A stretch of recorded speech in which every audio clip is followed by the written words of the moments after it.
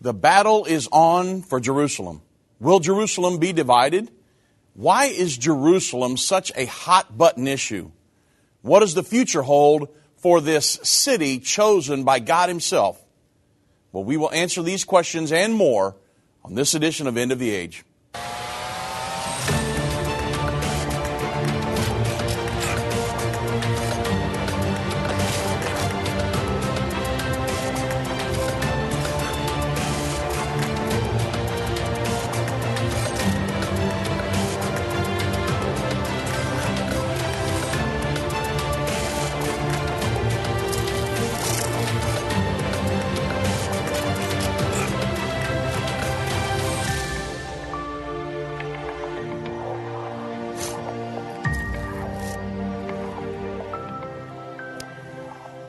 There are more prophecies about the nation of Israel than almost any other nation. Israel has a God-given destiny and is a chosen nation. And a lot of people argue that, but that's scriptural. And though it is only a little nation that makes up less than 1/10 of 1% of the world's population, Israel is in the news every day, every week, and every month.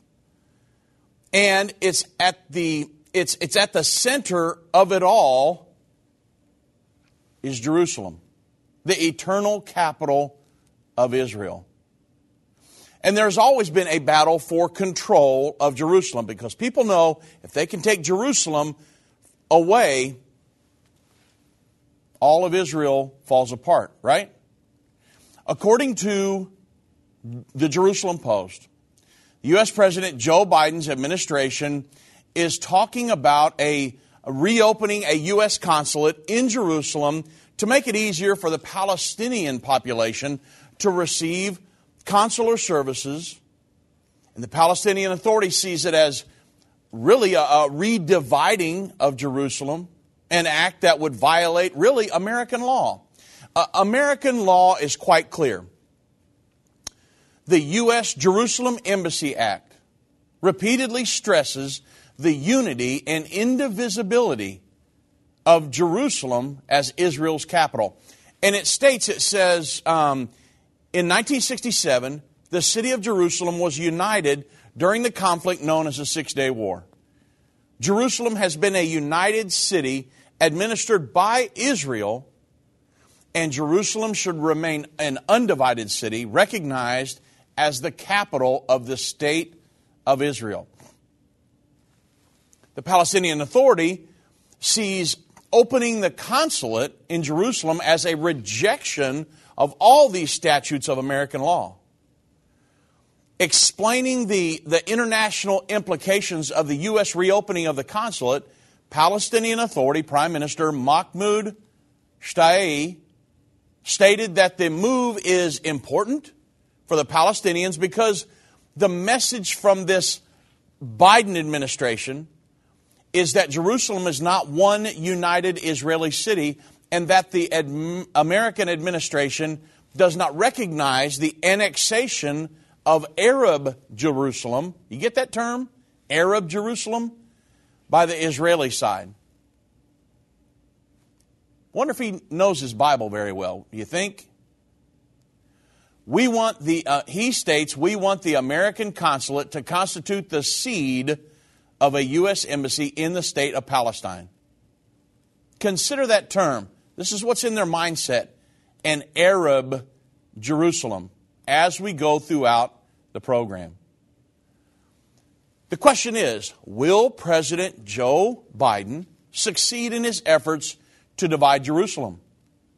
Well, not according to Scripture. I think if Mr. Biden understood the history as well as the future of Israel, he might be a little more cautious when dealing with this most holy city, Jerusalem, right? So I tell you what we'll do. Let's see if we can't help him out with that history and the future of Israel.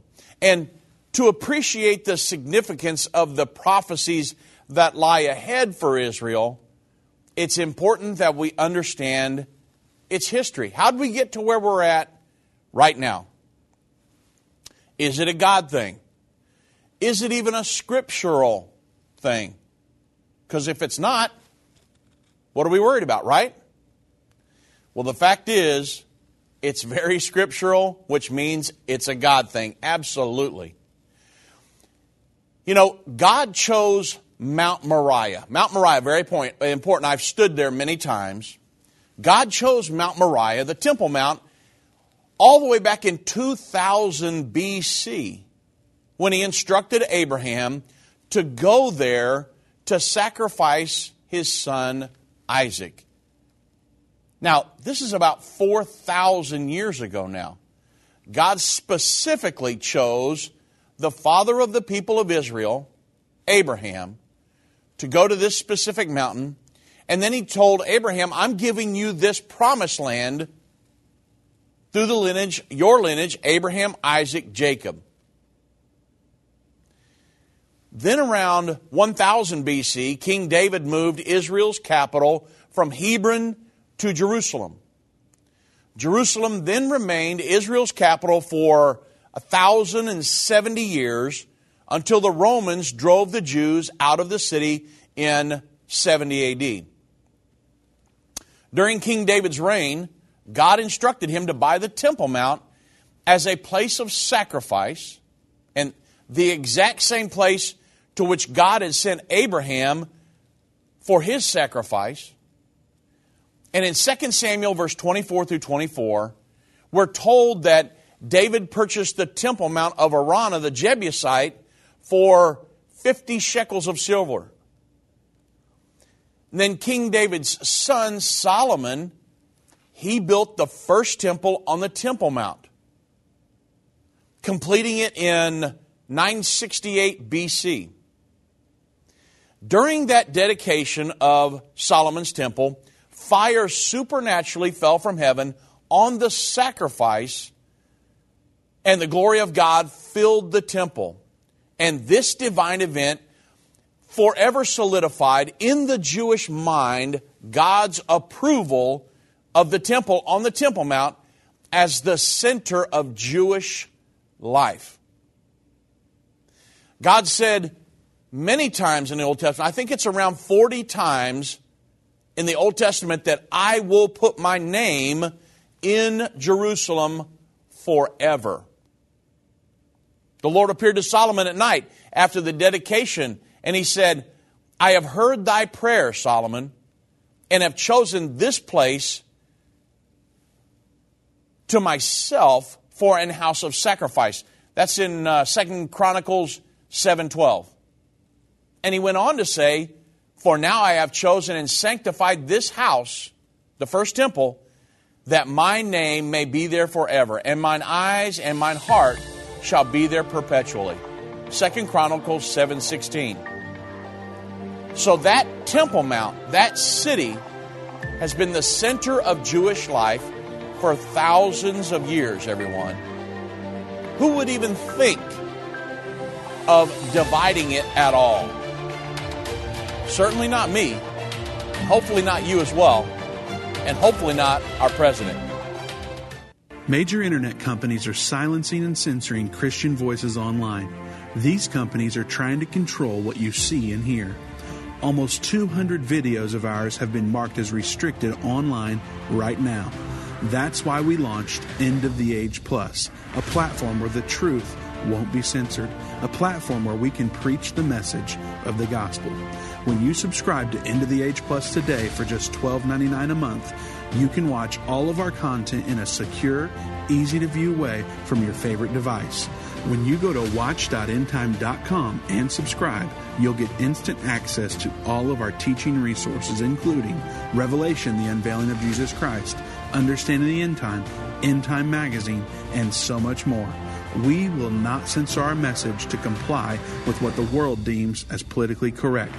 Go to watch.endtime.com right now or search End of the Age Plus in the App Store or Google Play. Hi, I'm Judy Baxter. When Irvin and I got married, we didn't realize that our calling would be a prophetic ministry. Since we started End Time Ministries, there have been many times We weren't sure how we would pay the bills, but God has always provided. We started with the magazine, then went on radio and TV, and now we have the Jerusalem Prophecy College in Israel and online and End of the Age Plus. The mission has always been to reach people with the gospel of Jesus Christ and the end-time message. Through the years, my husband would say, we will see revival like never before in the last days. We are living in the end time now. Thank you for walking this journey with us and continuing in prayer. You are a part of the team. Thank you for your generous support. It is necessary for God's purpose. The most important thing is that you are ready when the Lord comes. Our hope is to help prepare you for that day. God bless you, and we love you.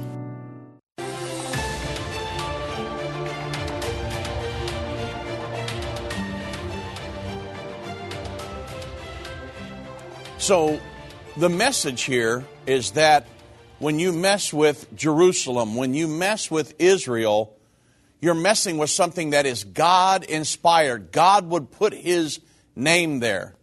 He put His name in the temple, but then 2 Chronicles 33:7 states that not only will God put His name in the temple, but also His name will be put in Jerusalem forever. Jerusalem is the only city on earth in which God said He would put His name forever. Now, you can discount that if you want to, but when God says something, that's it. The Bible says, let God be true, let every man be a liar. God is the ultimate authority. There's nothing that compares to God. And when He says, I will put my name there, that settles it. And with this pronouncement, the wars over Jerusalem began. It appeared as though Satan himself said, well, if you want your name there, then that's exactly where I want mine, right? And since that time, there have been more wars fought over Jerusalem than any other city on the planet. Think about that. Now, Solomon's first temple stood from 968 BC to 586 BC, when the Babylonian king Nebuchadnezzar destroyed the temple and the city of Jerusalem, and he carried the people of Judea away as slaves into Babylon. Daniel, the 3 Hebrew children, they went down at that point. During the following 70 years of captivity, devout Jews turned their faces 3 times each day towards Jerusalem, and they asked God to forgive their sins and to return them to the holy city. Well, of course, God answered that prayer in 538 BC when the Persian king Cyrus released the Jews from their captivity and decreed that the temple should be rebuilt. So, led by Zerubbabel, the temple was rebuilt on the Temple Mount, and it was completed in 516 BC, and this began the Second Temple era. Now, once again, Jerusalem and the Temple Mount became the center of Jewish life. I mean, Jews resumed making their way to Jerusalem 3 times each year as commanded by God back in Deuteronomy 16:16. And after the completion of the Second Temple, Israel enjoyed really a time of relative quiet under the world government of the Medes and the Persians. Even when the Medes and the Persians were conquered by Alexander the Great and his Grecian armies, Israel still continued living in the Holy Land with Jerusalem as its capital. And this is very important because you need to understand all of this to know what's happening today when the Arabs are saying an Arab Jerusalem. Once you understand history and the God factor, that makes zero sense, right? So, it was after the death of Alexander the Great, his kingdom was divided into 4 parts, led by 4 of his generals. Cassandra ruled in Macedonia and Greece. Lysimachus controlled Thrace and Asia Minor. Seleucus ruled over much of the Middle East. And then Ptolemy reigned in Egypt, Cyprus, and parts of Asia Minor. Well, then Antiochus IV became the leader of the Seleucids in 174 BC. He changed his name to Antiochus Epiphanes. Many of you would recognize that name. The name Epiphanes meaning God manifest, or the manifestation of a divine or supernatural being. So after assigning to himself the self-exalting name, no one should have been surprised at some of the things that he proceeded to do. In 168 BC, Antiochus Epiphanes invaded Jerusalem, removed the sacred objects from the Jerusalem temple, and slaughtered a large number of Jews. And he then imposed a tax and established a fortress in Jerusalem. And then, of course, Antiochus tried to suppress public observance of Jewish laws in an attempt to impose total control over the Jews. His government outlawed the Jewish scriptures and forbade circumcision on a penalty of death. And it banned Sabbath observance and set up an idol of Jupiter on the Temple Mount, which, of course, the ultimate desecration. And according to Josephus, Antiochus even forced Jews to sacrifice swine's flesh upon the temple's altar. Then we come to the revolt of the Maccabees. These actions by Antiochus they so offended the Jewish people that revolt became inevitable, right? Because remember, this was the center of their life, the Temple Mount and Jerusalem. And now look at the utter desecration that was going on there. So a priestly family of Mattathias, which came to be known as the Maccabees, they called people forth to the holy war against Antiochus and the Seleucids. Well, in 164 BC, Judah, one of the Maccabean sons, captured Jerusalem. Judah ordered the temple to be cleansed, a new altar built in place of the desecrated one, and new holy vessels would be made. Well, when the fire had been kindled, once again upon the altar and the lamps of the candlestick lit, the dedication of the altar was celebrated for 8 days with sacrifices and with songs. And this was the beginning of the festival of Hanukkah, which the Jews celebrate yearly to this day even. But this revolt by the Maccabees, it began over 100 years of Israel independence. And this area is referred to as the Hasmonean kingdom, and it was marked with continual infighting and civil strife. Well, then the Roman general Pompey, he conquered Jerusalem in 63 BC, and he placed Israel in the Roman sphere of influence, but returning the Hasmoneans to power. So it was in 40 BC that Herod was appointed king of the Jews by the Roman Senate. And he was entrusted with enforcing Roman influence in the Holy Land and with, of course, collecting the Roman tax, right? And then it was in 37 BC that Herod the Great captured Jerusalem, ending the Hasmonean rule, and he began, and because Herod ruled Judea as a client king of the Romans, the Jews hated him.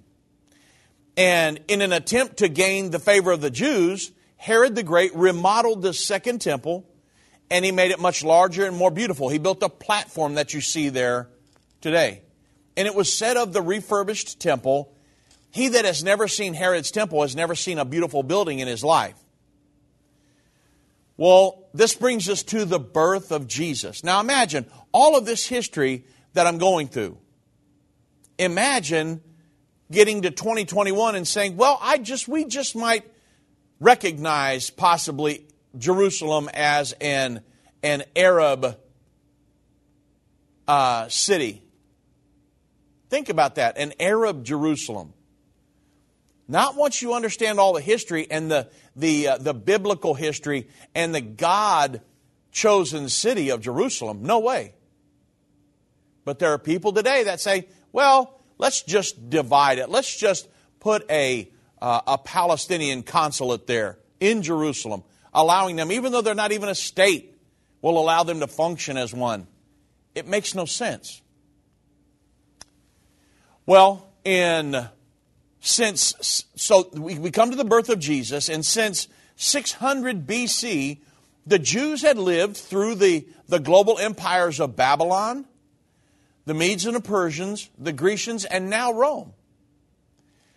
And in spite of living under the domination of a world government, one world government after another, there still burned in the hearts of the Jewish people the promise of the Messiah, who would liberate them from their enemies and establish a reign of peace and justice.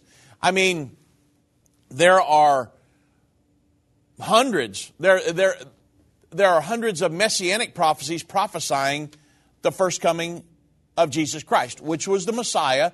They didn't recognize, many of them didn't recognize him as that. But there are still many prophecies throughout the Old Testament about what the Messiah would be and what he would do, and the prophecies would be fulfilled when he came. So, in the 400 years preceding the birth of Jesus, no prophet had appeared to the Jewish people. It was as though God had simply fallen silent. The last word they received from God had come from the prophet Malachi. He said, "Behold, I will send you Elijah the prophet before the coming of the great and dreadful day of the Lord. And he shall turn the hearts of the fathers to the children, and the hearts of the children to their fathers, lest I come and smite the earth with a curse." That's Malachi 4, 5, and 6. So, of course, because of that prophecy, the Jews looked for Elijah to come. And they hoped for an end to all of the strife that continually ripped Israel apart. Well, of course, just like is prophesied in the Old Testament, one day it happened. Wise men from the east showed up at Herod's palace, claiming that they had been guided by this supernatural star to come worship a child. Now remember, he's talking to Herod. They're talking to Herod here, but they wanted to worship a child that was to be king of the Jews. Well, imagine Herod. Herod summoned the Jews' high priest, and he said, "Where is the Messiah supposed to be born, according to the prophets?" Well, that they said that the high priest said, "Well, that's specifically prophesied in the Scriptures." Micah clearly tells us that, "But thou, Bethlehem Ephratah, though thou be little amongst the thousands of Judah, yet out of thee shall come forth unto me that is to be a ruler in Israel, whose going forth has been from old, even everlasting." That's Micah 5:2. Well, of course, Herod's beside himself. Herod explained to the wise men, but he's trying to hold it back. He's got to keep it secret. So he explained to the wise men that Bethlehem was some 5 miles to the south. He instructed them to return to him after finding the newborn child so that he too could worship him, right? It was a total lie. Herod didn't want to worship the king of the Jews. He wanted to kill him. So about this time, shepherds on the hills just outside of Bethlehem, they were visited by a host of angels, and the angels declared to them, "We bring you good tidings of great joy. For unto you is born this day in the city of David a Savior, which is Christ the Lord." The shepherds left their flocks to go find the child, and sure enough, they found the babe wrapped in swaddling clothes, lying in a manger, just like the angels had said. And they bowed and worshiped him. So the reports of these events swept through Bethlehem, Jerusalem, and really throughout the rest of Israel like wildfire. Once again, hope sprang up in the hearts of the Jewish people. Well, 30 years later, John the Baptist came preaching in the hills of Judea. He didn't preach like other rabbis. He preached with great power, and he said, saying, "Repent ye, for the kingdom of heaven is at hand." That's Matthew 3:2. So the people wondered, could this be Elijah promised by the prophet Malachi, who would come before the coming of the Messiah? And John even said, there cometh one after me that is mightier than I, and he shall baptize you with the Holy Ghost and with fire. Matthew 3:11. Well, then of course Jesus came preaching the gospel of the kingdom of God. And he healed the sick. He raised the dead. He fed 5,000 men with 5 loaves and 2 fish. Surely he was the Messiah. And many in Israel even believed on him. He had great crowds, if you remember. But the religious leaders of Israel hated him. They were jealous of him because of the crowds of people that followed after Jesus. He was a threat to their religious traditions that they had formed through the centuries. And he was a threat to the religious authority that they had exercised over the people of Israel. And he could not be tolerated. He had to die. And 3 days before his crucifixion, Jesus stood on the Mount of Olives, looked over the city of Jerusalem, and Matthew records his words. O Jerusalem, Jerusalem, thou that killest the prophets, stonest them which are sent unto thee. How often would I have gathered thy children together, even as a hen gathered her chickens under her wings, and you would not. That's Matthew 23:37. So Jesus actually weeps over Jerusalem, and he's prophesying its destruction. Now, it's the city we're talking about today. The city that some are looking to divide. It means nothing to them. It's just an international mindset. And in the next segment, we'll continue on with the history and the future of Israel. You certainly do not want to miss our next program. God bless.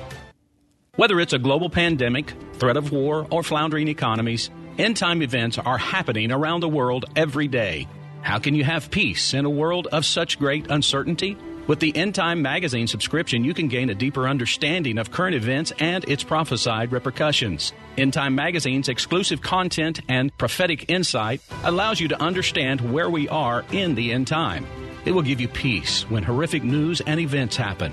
When you subscribe today to End Time Magazine for 12 months for just $19.99, you can have hope for the future because you will understand what the Bible says about the time we are living in. You'll get access to exclusive articles like the Prophesied American-Israeli Alliance, End Time Do's and Don'ts, and Could School Choice Save America? Subscribe for you or a friend right now. Go to endtime.com or call 1-800-END-TIME. That's 1-800-END-TIME.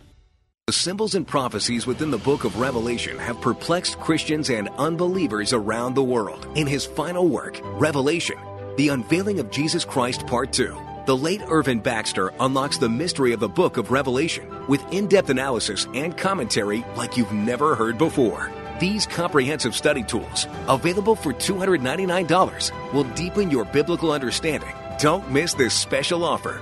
Call 1-800-END-TIME or go to endtime.com. If your station only carries the first 30 minutes of End of the Age, go to endtime.com and click the watch button to continue today's broadcast. You can also finish up later by clicking the archive button.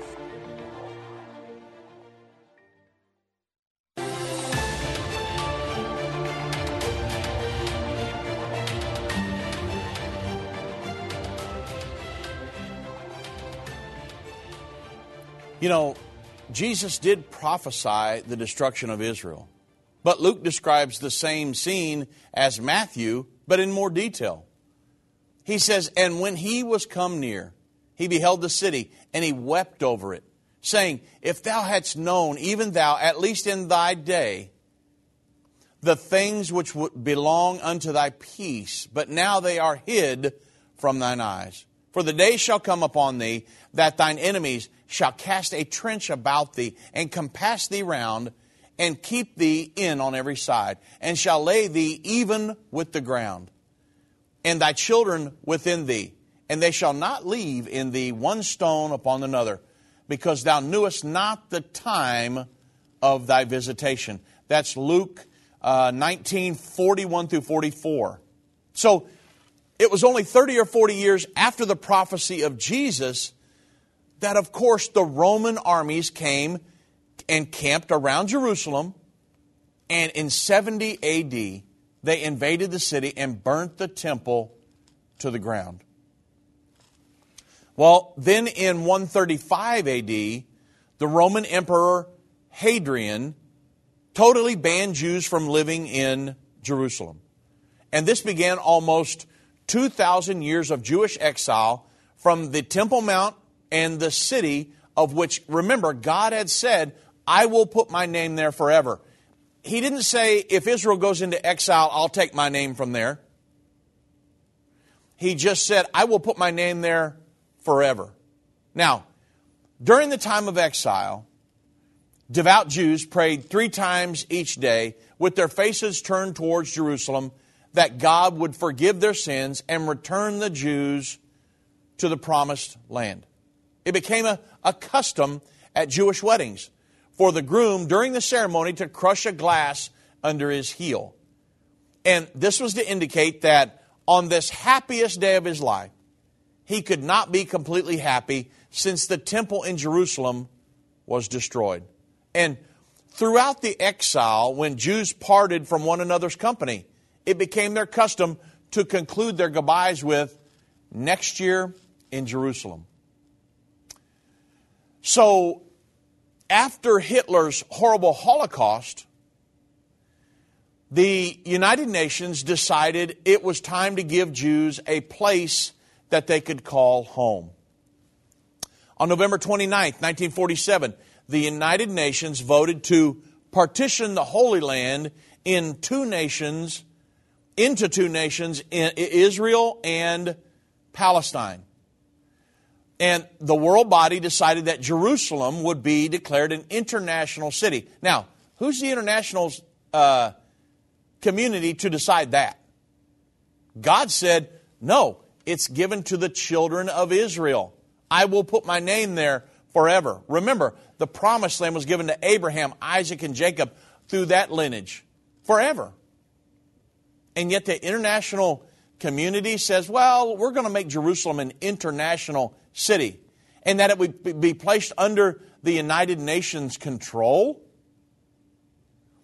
Well, the Arabs refused the partition plan, and they launched a war to destroy the newborn nation of Israel. And Israel had accepted it and declared independence on May 14th, 1948. The Arabs said, no way, not going to happen. So when a ceasefire was declared in 1949, Israel controlled West Jerusalem and Jordan occupied East Jerusalem, including the Temple Mount, and Israel immediately adopted Jerusalem as its capital, even though they didn't have the entire city. But when the 1967 Six Days War broke out, Jordan launched an attack against Israel.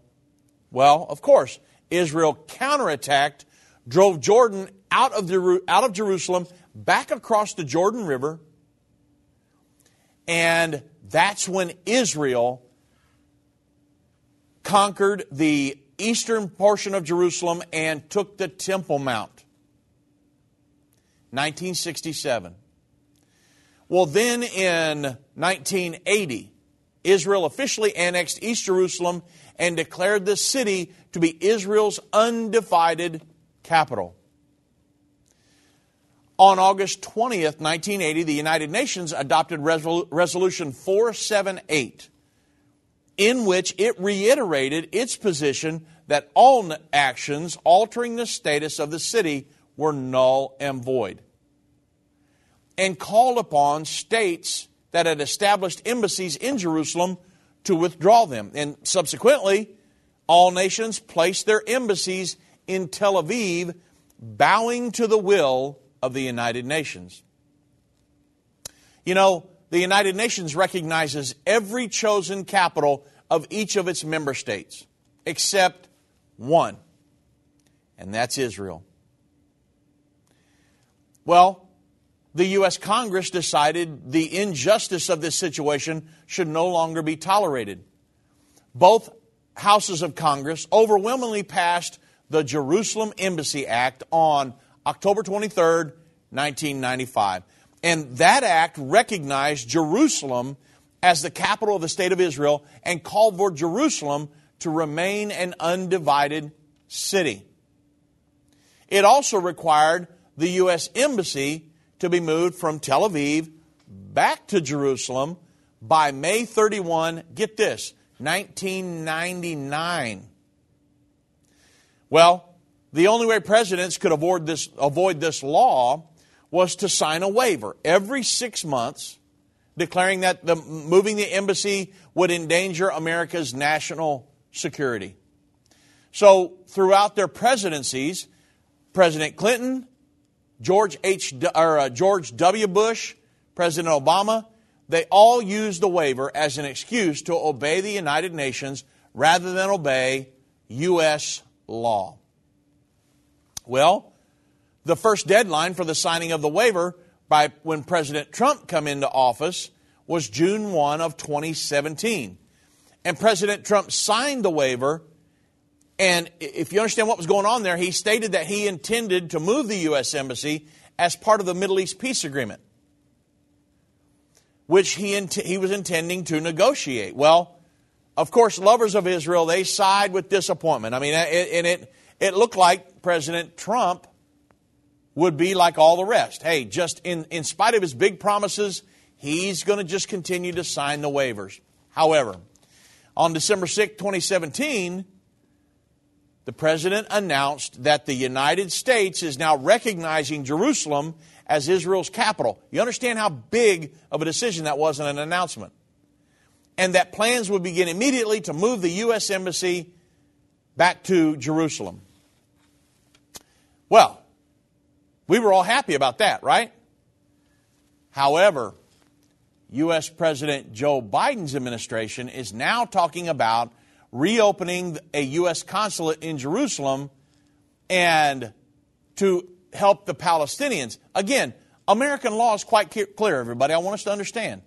The U.S. Jerusalem Embassy Act repeatedly stresses the unity and indivisibility of Jerusalem as Israel's capital. Remember, 1967, it actually states the city of Jerusalem was reunited during the conflict known as the Six-Day War. Jerusalem has been united, a united city administered by Israel. Jerusalem should remain an undivided city recognized as the capital of the state of Israel. Now, we have people and administration that's saying, nah, we're going to try to placate the Palestinians. Doesn't make any sense, does it? So, will Jerusalem be divided? Will the Palestinians get their way? What does the future hold for Israel? Well, actually the Bible's very crystal clear on what happens to the future of Israel. According to Scripture, there's going to be a peace agreement in the very near future. The peace agreement will do at least 4 things. Create a Palestinian state in the West Bank. Allow Jews presently living in the area of the new Palestinian state to remain there living as a Jewish minority under the new Palestinian government. The Temple Mount will be placed under a sharing arrangement so that Jews can build their third temple there without disturbing the Dome of the Rock or the Al-Aqsa Mosque. And the status of Jerusalem will remain unresolved.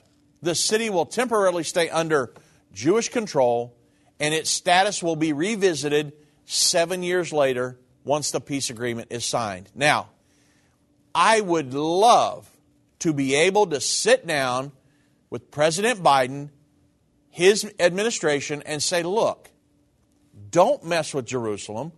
Don't mess with Israel, because that is a God-inspired nation. God said, I will put my name in Jerusalem and on the Temple Mount 40 plus times in the Old Testament. Do not mess with that. Do not promote a two-state solution. That's land for peace. Giving up parts of the promised land for peace. It never has worked, nor will it ever work. But we know scripturally what's going to happen. The city of Jerusalem will never be divided. Israel will never divide it. There will come a time, Zechariah 14:2, when the world governing armies come down against the battle of Armageddon. The Bible says half of the city will be conquered. But that's not Israel's doing. That's the international community conquering that. So, this peace agreement, the Palestinian-Israeli peace agreement, will be signed with much fanfare. I mean, Nobel Peace Prizes are going to be awarded. Political pundits they're going to contend that, hey, the core issue, feeding terrorism around the world, has now been solved. Israel and the Palestinians? That's all built up in the minds of everybody from the international community and all of the false narrative that has been brought against Israel all these years. And the placing of the Temple Mount under a sharing arrangement is going to be hailed as the creation of a wonderful interfaith Mecca, a pattern for dealing with religious strife around the world. Think about it. The international community is going to pour billions of dollars into the new Palestinian state in order to create a viable nation with its own economy, a stable government that can take its place among the nations, right? And so the new Palestinian state is going to be granted membership at the United Nations. Think about that. This will become a source of great pride among the Palestinian people. This is coming in the very near future. But in the meantime, Jews are going to flock to their designated portion of the Temple Mount to freely pray at a place that they regard as the holiest place on earth. Plans are going to quickly move towards the building of a third temple. And the laying of the cornerstone for the new temple will be accompanied by unprecedented Jewish celebration and will be viewed with wonderment by people around the world. Think of it. The construction of the third temple will become Israel's number one priority. And believe me, I have lots of friends in Israel, and they're looking forward to the day when that third temple will be built. The Jewish, the Temple Institute and Rabbi Yehuda Glick and many others, Gershon Solomon, all kinds of people, great friends, our guides. Everybody's looking for it. And so it's Jerusalem, it's Israel, it's Jerusalem, the united capital of Israel. And it was set forth by God, not man, thousands of years ago. Don't ever want to mess with that because it's God inspired. I've been part of the End Time family from the beginning over 30 years ago when my parents, Irvin and Judy Baxter, began ministry from the recliner in our living room. My name is Jana Robbins. I have the pleasure of connecting with our incredible partners every day. End Time is a small nonprofit that runs a high-traffic website, a daily TV and radio show, the Prophecy College in Jerusalem, and more. Although we have less than 30 team members, we are able to serve tens of millions of people each month. We survive on the goodness of God and donations averaging about $50. If everyone hearing this message gave $22, our financial needs would be met for the year. If you only give to one cause per month, please consider partnering with End Time to help get the message of our soon-coming King out to the world. Call us at 1-800-END-TIME to give today, or go to endtime.com to become a monthly or one-time partner.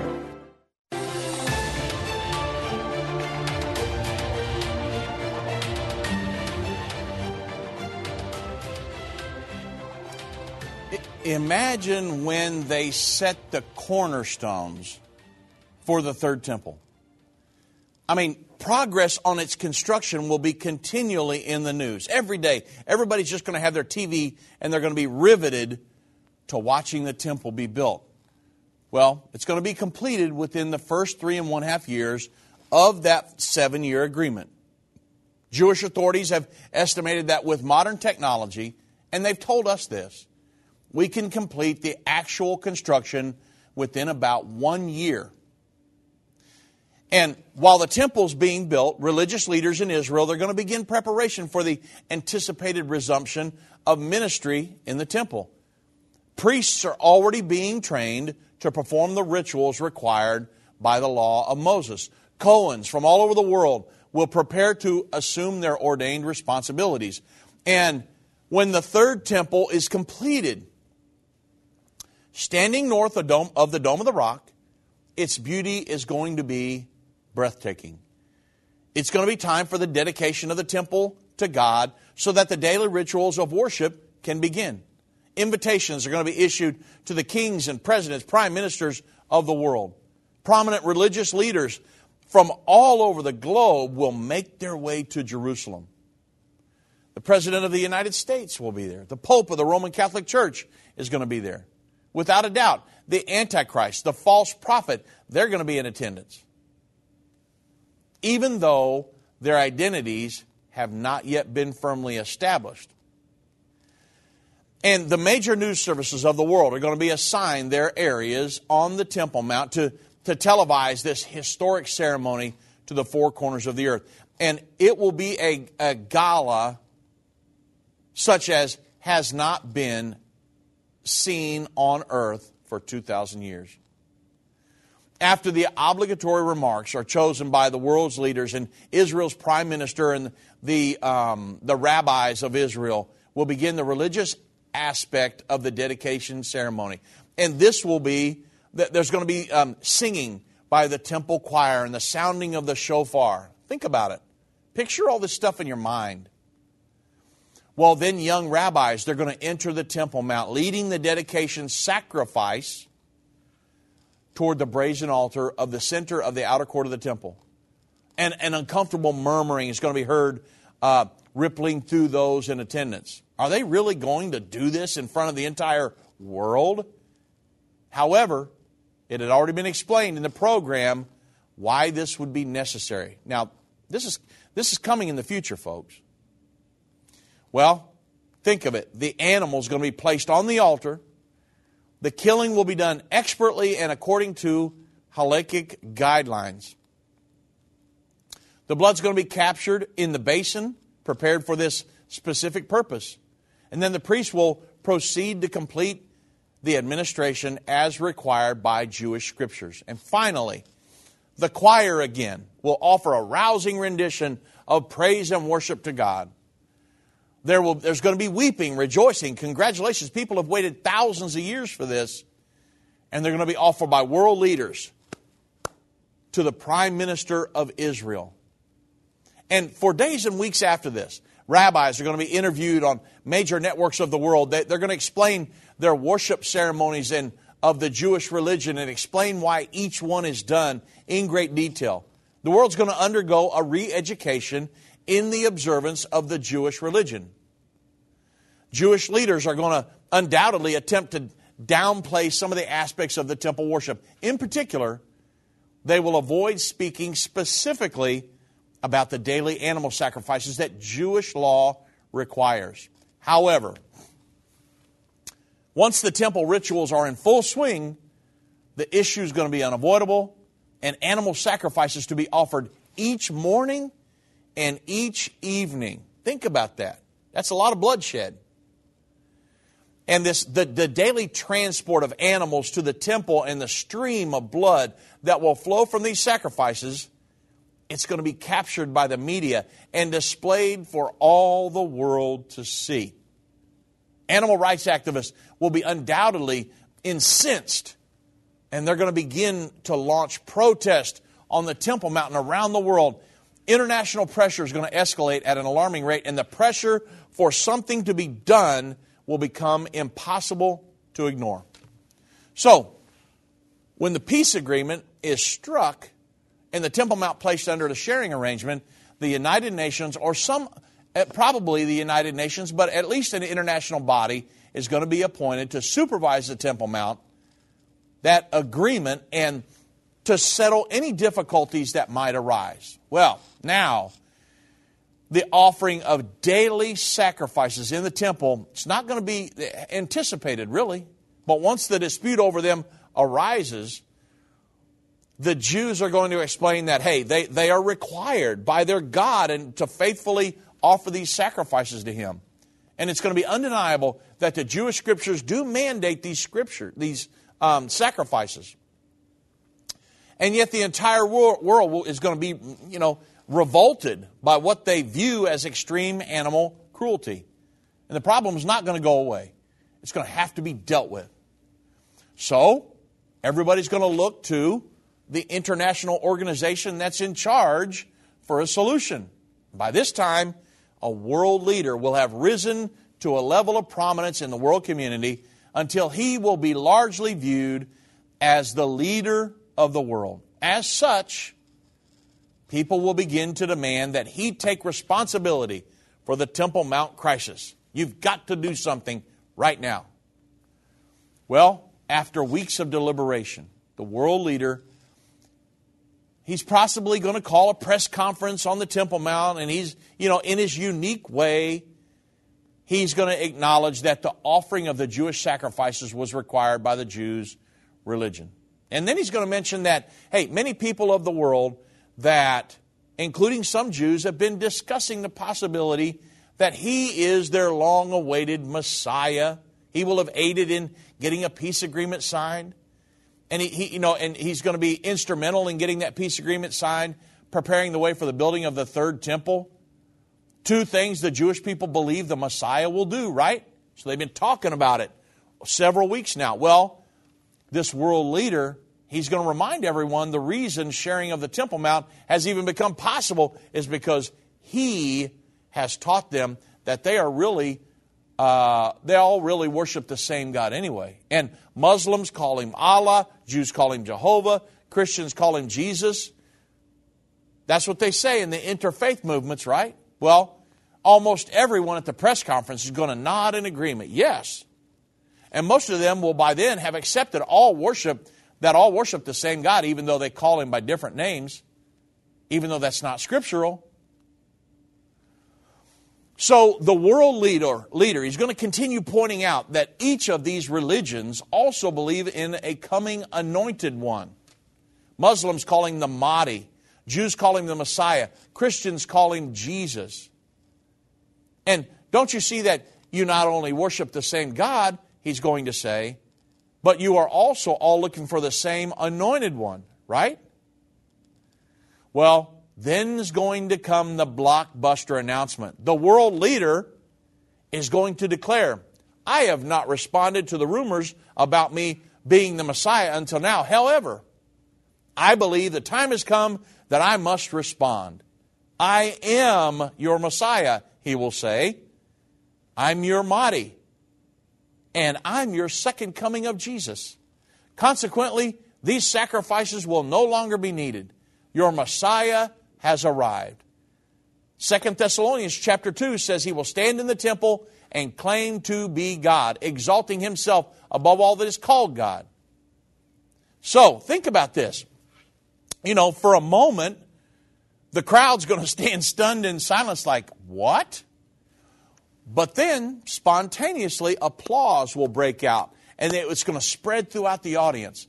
God said repeatedly in the Jewish scriptures, he had placed his name on the Temple Mount. The Bible's prophecies say specifically that when the Antichrist comes, he will stand in the temple of God, claiming to be God. This act it's absolute blasphemy. It's called, in Scripture, the abomination of desolation. The Apostle Paul prophesied this event 2,000 years ago.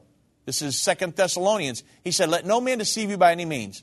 For that day shall not come, the coming of our Lord, except there comes a falling away first, and the man of sin, the son of perdition, who opposeth and exalteth himself all that is called God, or that is worshipped, so that he is God, sits in the temple of God, showing himself that he is God. That's 2 Thessalonians 2, verse 3 through 4. This last day world leader is called by several names in Scripture.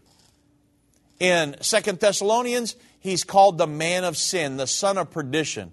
And it also refers to this event as the revealing of the man of sin. Most commonly today, we call this last day world leader, this dictator, this despot, the Antichrist. Jesus himself prophesied about the abomination of desolation in Matthew 24. He said, when you therefore shall see the abomination of desolation spoken of by Daniel the prophet in Daniel 9:27, when he stands in the holy place, whoso readeth, let him understand. Then let them which be in Judea flee into the mountains. For then shall be great tribulation, such as was not since the beginning of the world to this time, no, nor ever shall be. That's Matthew 24, 15 and 16, and verse 21. End Time Ministries is going to take part in warning these individuals prior to this, so the people in Judea, the modern-day West Bank, will have an opportunity to escape that. That's one of the things we're going to do. Once the final 7 years hits, 3 years after that, we're going to do a door-knocking campaign to every home in the West Bank, warning them to flee. And notice, Jesus said the abomination of desolation would occur in the holy place. The holy place is in the Jewish temple, right? It's on the Temple Mount. And Jesus also stated this event would trigger the final 3.5 years called the Great Tribulation. So after the 7-year moratorium for dealing with the Jews, this issue, the Jerusalem issue, expires, Palestinians will again insist that East Jerusalem must become their capital. It's what they're saying today. And Israel, as firmly as ever, is going to refuse. Now, we know that this will set the stage. And what's going on now, honestly, many things. UN Security Council resolutions, the ideology, the mindset of the Palestinians and the international community, it's all setting the stage for the final battle on earth, which will be fought between Israel and the world governing armies of the world international community, and it's going to be fought over the status of Jerusalem. God said many times in the Old Testament, I will put my name there. And it's as if Satan said, well, if that's where you want your name, then that's where I want my name. And he's been fighting it for him ever since. And the last battle on earth, the Battle of Armageddon, will be fought over this holy city, Jerusalem. It's in the news every day. And will it be divided? Not by Israel. It will be, half of the city will be conquered at the Battle of Armageddon, but Israel's never going to divide Jerusalem again. And so I wanted you to kind of have an idea of what's going on in the news today with efforts to divide Jerusalem, to bring other entities into Jerusalem. It's simply not scriptural, folks. We should not ever tamper with what God put in place. God said, I will put my name there forever. That settles it. It's scriptural, it's godly, and I don't ever want to be a part of trying to divide it. God bless.